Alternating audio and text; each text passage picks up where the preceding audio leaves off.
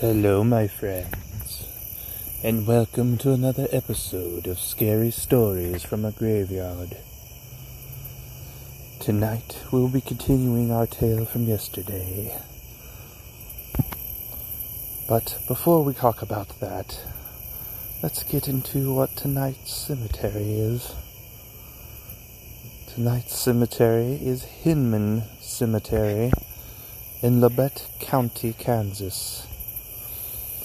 This is another very small cemetery, my friends, with only 10 residents known for certain to reside there. Very isolated and very peaceful. And if you decide to visit, be respectful. And leave it as you found it.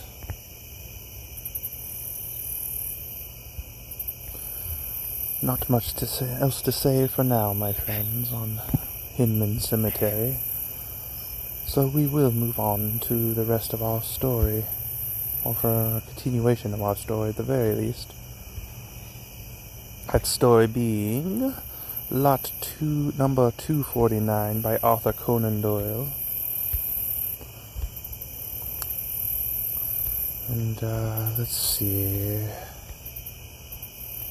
We should probably set up where we left off on here, so that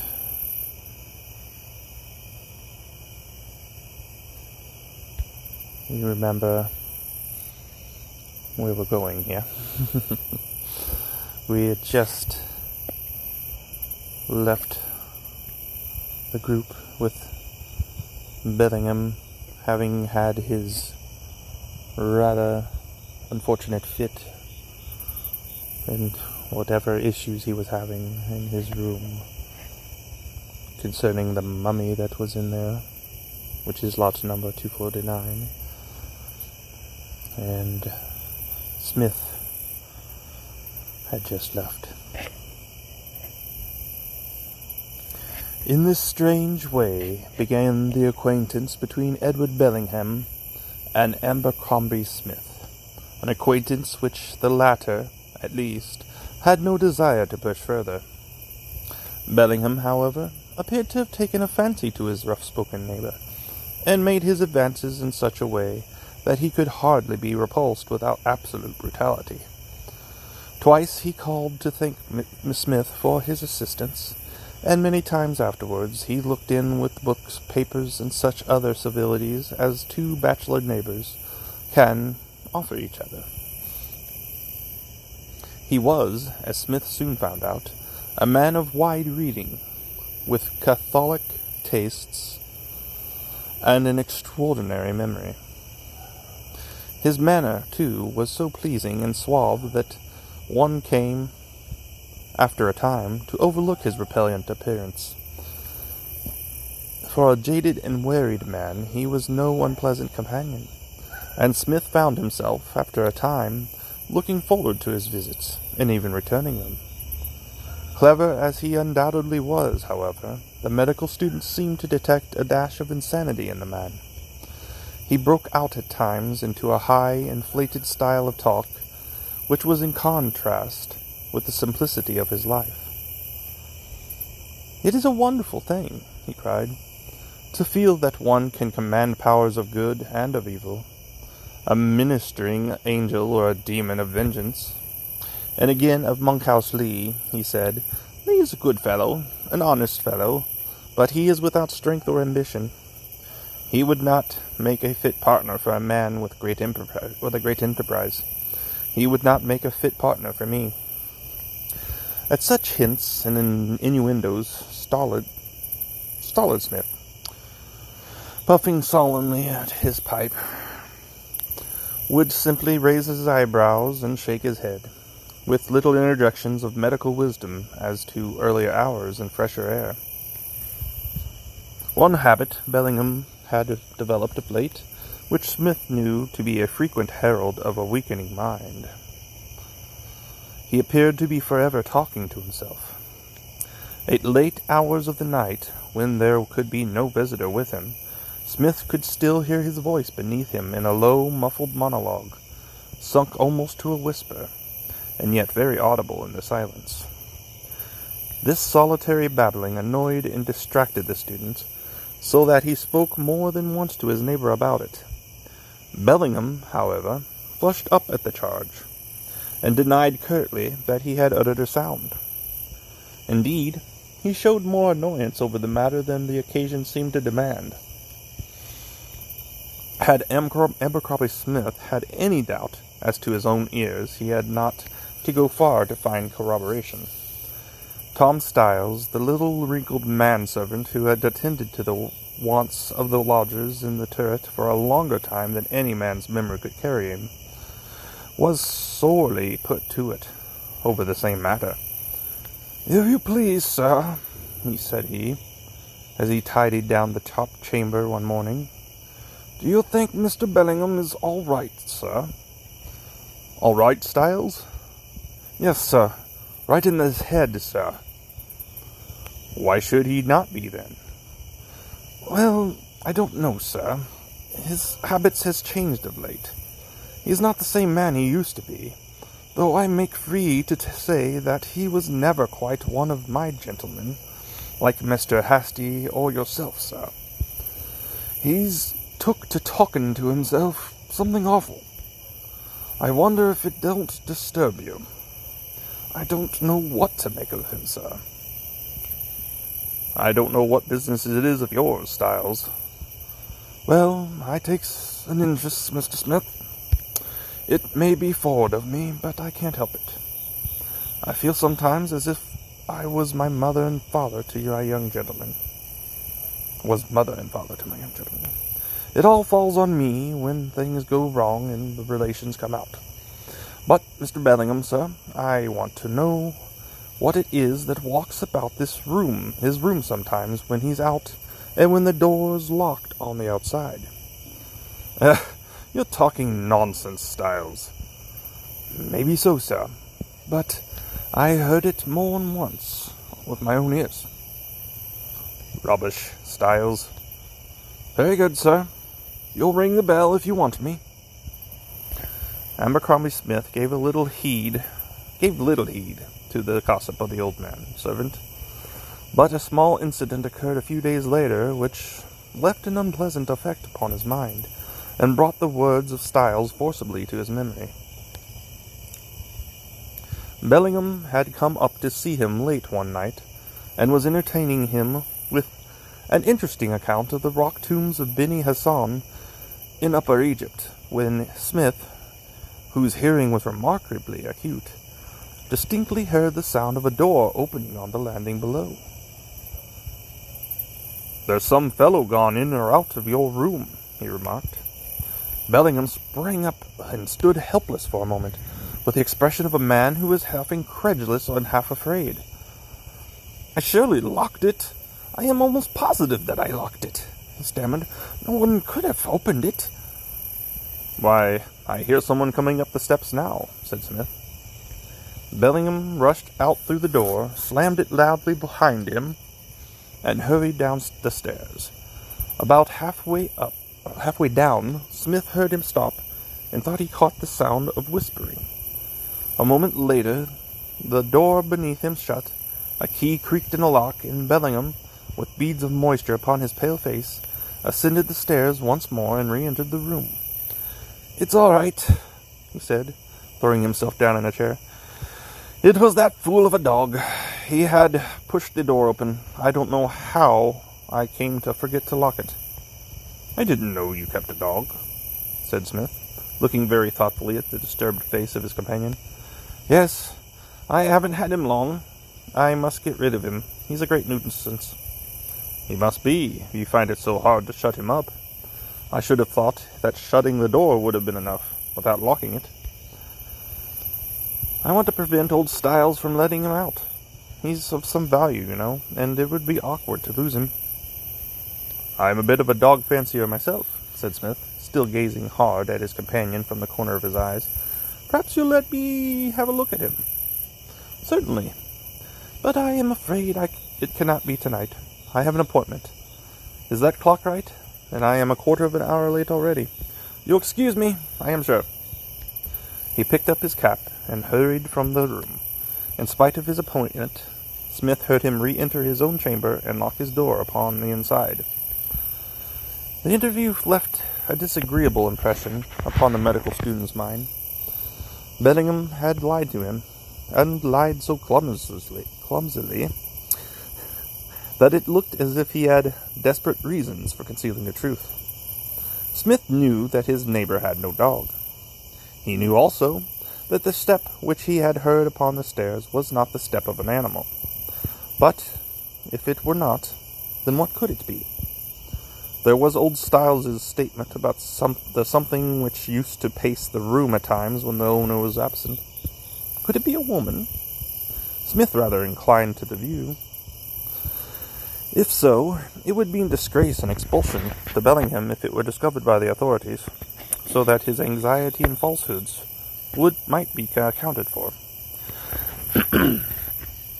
Excuse me. And yet it was inconceivable that an undergraduate could keep a woman in his rooms without being instantly detected. Be the explanation what it might, there was something ugly about it, and Smith determined, as he turned to his books, to discourage all further attempts at intimacy on the part of his soft-spoken and ill-favored neighbor. But his work was destined to interruption that night. He had hardly caught tip the broken threads when a firm, heavy footfall came 3 steps at a time from below, and hasty, in blazer and flannels, burst into the room. "Still at it!" said he, plumping down on his wonted armchair. "What a chap you are to stew. I believe an earthquake might come and knock Oxford into a cocked hat, and you would sit perfectly placid with your books among the reins. However, I won't bore you long. 3 whiffs of baccy, and I am off." "What's the news, then?" asked Smith, cramming a plug of bird's eye into his briar with his forefinger. "Nothing very much. Wilson made 70 for the freshmen against the 11. They say that they will play him instead of Buddicombe, for Buddicombe is clean off color. He used to be able to bowl a little, but it's nothing but half volleys and long hops now." "Medium, right?" suggested Smith, with the intense gravity which comes upon a varsity man when he speaks of athletics. "Inclining too fast, with a work from leg. Comes with the arm about 3 inches or so. He used to be nasty on a wet wicket. Oh, by the way, have you heard about Long Norton?" "What's that?" "He's been attacked." "Attacked?" "Yes, just as he was turning out of the High Street, within 100 yards of the Gate of Olds." "But who?" "Ah, that's the rub. If you said what, you would be more grammatical. Norton swears that it was not human, and indeed, from the scratches on his throat, I would be inclined to agree with him."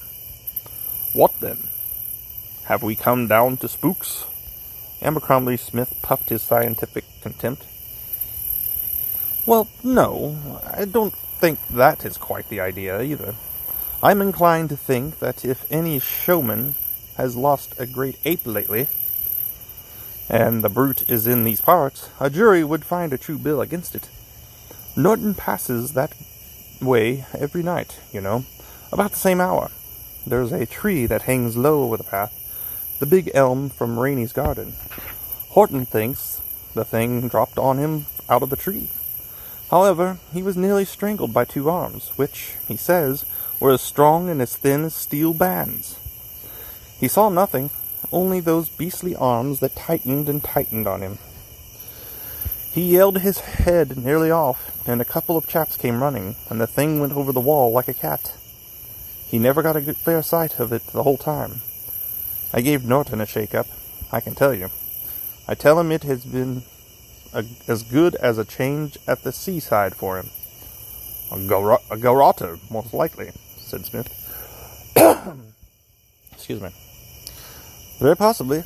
Norton says not, but we don't mind what he says. The garroter had long nails, and was pretty smart at swinging himself over walls. By the way, your beautiful neighbor would be pleased if he heard about it.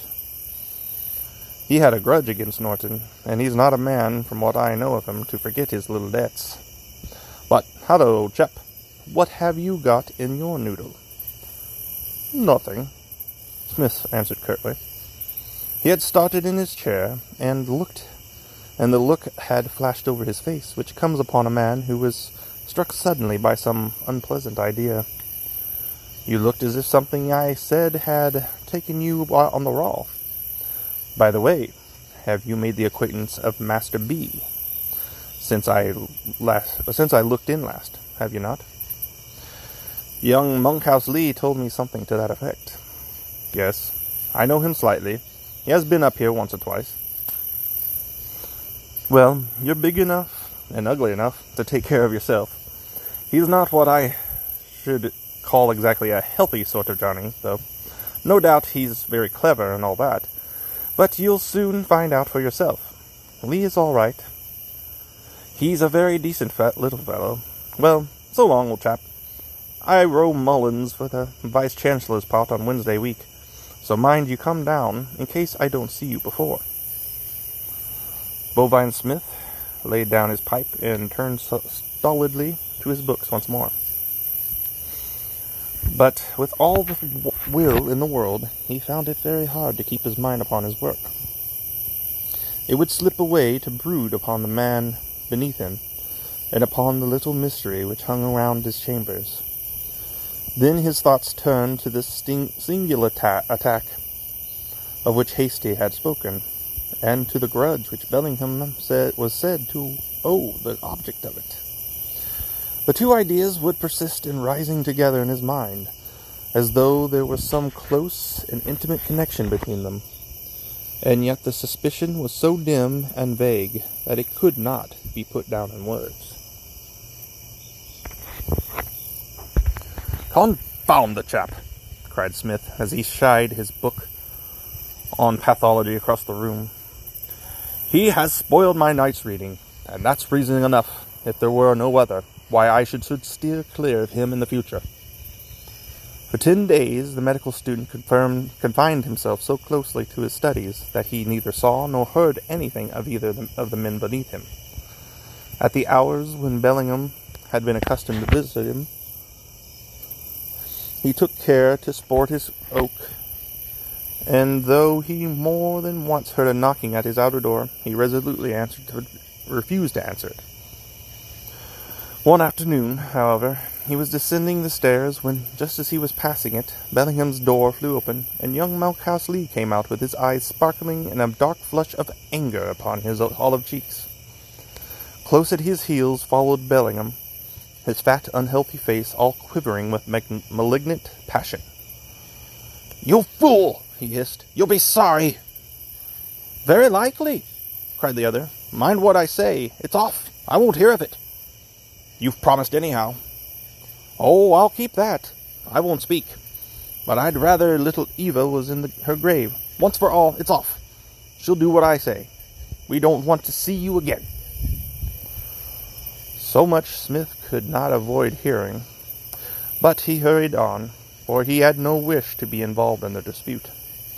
There had been a serious breach between them, that was clear enough, and Lee was going to cause the engagement with his sister to be broken off.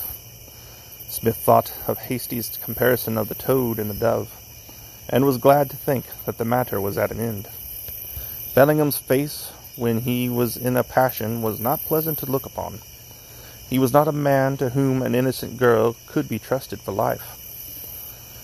As he walked, Smith wondered languidly what could have caused the quarrel, and what the promise might be which Bellingham had been so anxious that Monkhouse Lee should keep. Excuse me. It was the day of the sculling match between Hasty and Mullins, and a stream of men were making their way down through the banks of the Isis. A May's sun was shining brightly, and the yellow path was barred with the black shadows of the tall elm trees.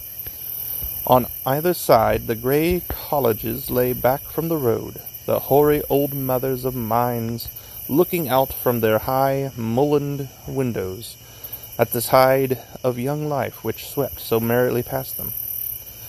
Black-clad tutors, prim officials, pale reading-men, brown-faced, straw-hatted young athletes in white sweaters or many-colored blazers, all were hurrying towards the blue winding river which curves through the Oxford meadows. Abercrombie Smith, with the intuition of an old oarsman, chose his position at the point where he knew that the struggle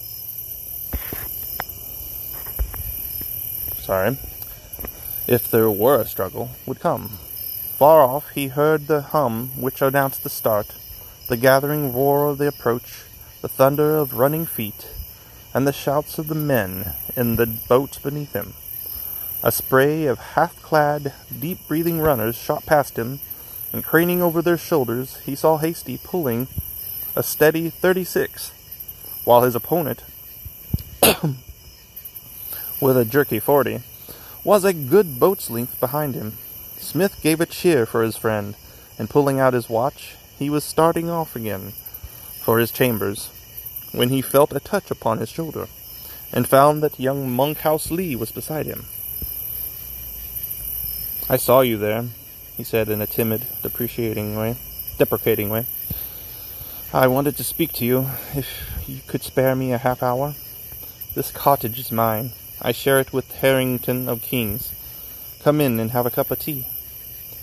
"I must be back presently," said Smith. "I am hard on the grind at present, but I'll come in for a few minutes with pleasure. I wouldn't have come out, only Hasty is a friend of mine." "So he is of mine. Hasn't he a beautiful style? Mullins wasn't in it. But come to the cottage. It's a little den of a place, but it is pleasant to work in during the summer months." It was a small, square, white building, with green doors and shutters, and a rustic trellis-work porch, standing back some 50 yards from the river's bank. Inside, the main room was roughly fitted up as a study, deal table, unpainted shelves with books, and a few cheap oleographs upon the wall. A kettle sang upon a spirit stove, and there were tea things upon a tray on the table. "Try that chair and have a cigarette," said Lee. "Let me pour you out a cup of tea. It's so good of you to come in, for I know that your time is a good deal taken up. I wanted to say to you that that if I were you, I should change my rooms at once." "Eh?" Smith sat staring with a lighted match in one hand and his unlit cigarette in the other. "Yes, it must seem very extraordinary, and the worst of it is that I cannot give my reasons, for I am under a solemn promise, a very solemn promise. But I may go so far as to say that I don't think Bellingham is a very safe man to live near. I intend to camp out here as much as I can for a time." "Not safe? What do you mean?" That's what I mustn't say. But do take my advice and move your rooms. We had a grand row today. You must have heard us, for you came down the stairs. I saw that you had fallen out." "He's a horrible chap, Smith. That is the only word for him. I have had doubts about him ever since that night when he fainted. You remember when you came down. I taxed him today, and he told me things that made my hair rise, and wanted me to stand in with him. I'm not straight-laced, but I am a clergyman's son, you know, and I think there are some things which are quite beyond the pale. I only thank God that I have found him out before it was too late, for he was to have married into my family." "That is all very fine, Lee," said Abercrombie Smith curtly, "but either you are saying a great deal too much or a great deal too little. I give you a warning." If there's a real reason for warning, no promise can bind you. If I see a rascal about to blow a place up with dynamite, no pledge will stand in my way of preventing him. Ah, but I cannot prevent him, and I can do nothing but warn you. Without saying what you warn me against Bellingham. But that is childish. Why should I fear him or any man? I can't tell you. I can only entreat you to change your rooms. You are in danger where you are. I don't even say that Bellingham would wish to injure you, but it might happen, for he is a dangerous neighbor just now. Perhaps I know more than you think, said Smith, looking keenly at the young man's boyish, earnest face. Suppose I tell you that someone else shares Bellingham's rooms. Monkhouse sprang from his chair in uncontrollable excitement. You know, then? He gasped. A woman. Lee dropped back again with a groan. My lips are sealed, he said. I must not speak. Well, anyhow, said Smith, rising, it is not likely that I should allow myself to be frightened out of rooms which suit me very nicely. It would be a little too feeble for me to move out of all my goods and chattels, because you say that Bellingham might in some unexplained way do me an injury. I think that I'll just take my chance and stay where I am. And as I see that it's nearly 5 o'clock, I must ask you to excuse me.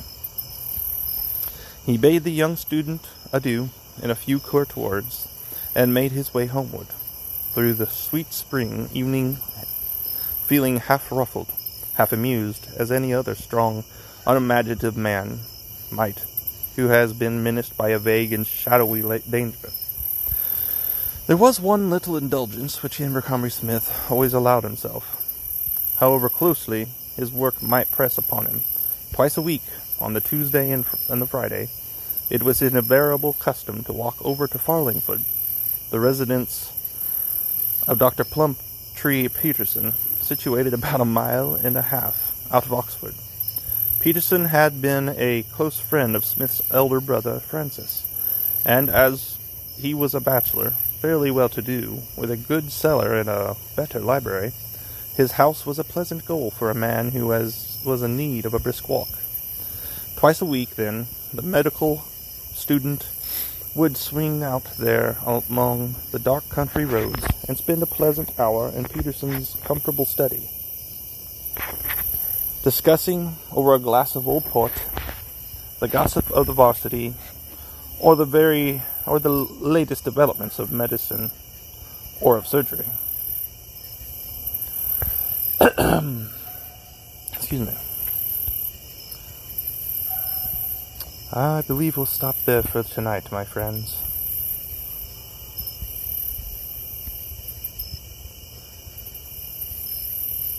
So I would, I believe that will be a good stop. So I will see you again next week, my friends. And we'll bring you yet a continuation of lot number 249. I hope that you enjoyed our foray into it this evening, and hope that you tune in next time to continue on our story. Until then, I hope you have a pleasant evening and a good tomorrow. And I hope to see you all again so very soon.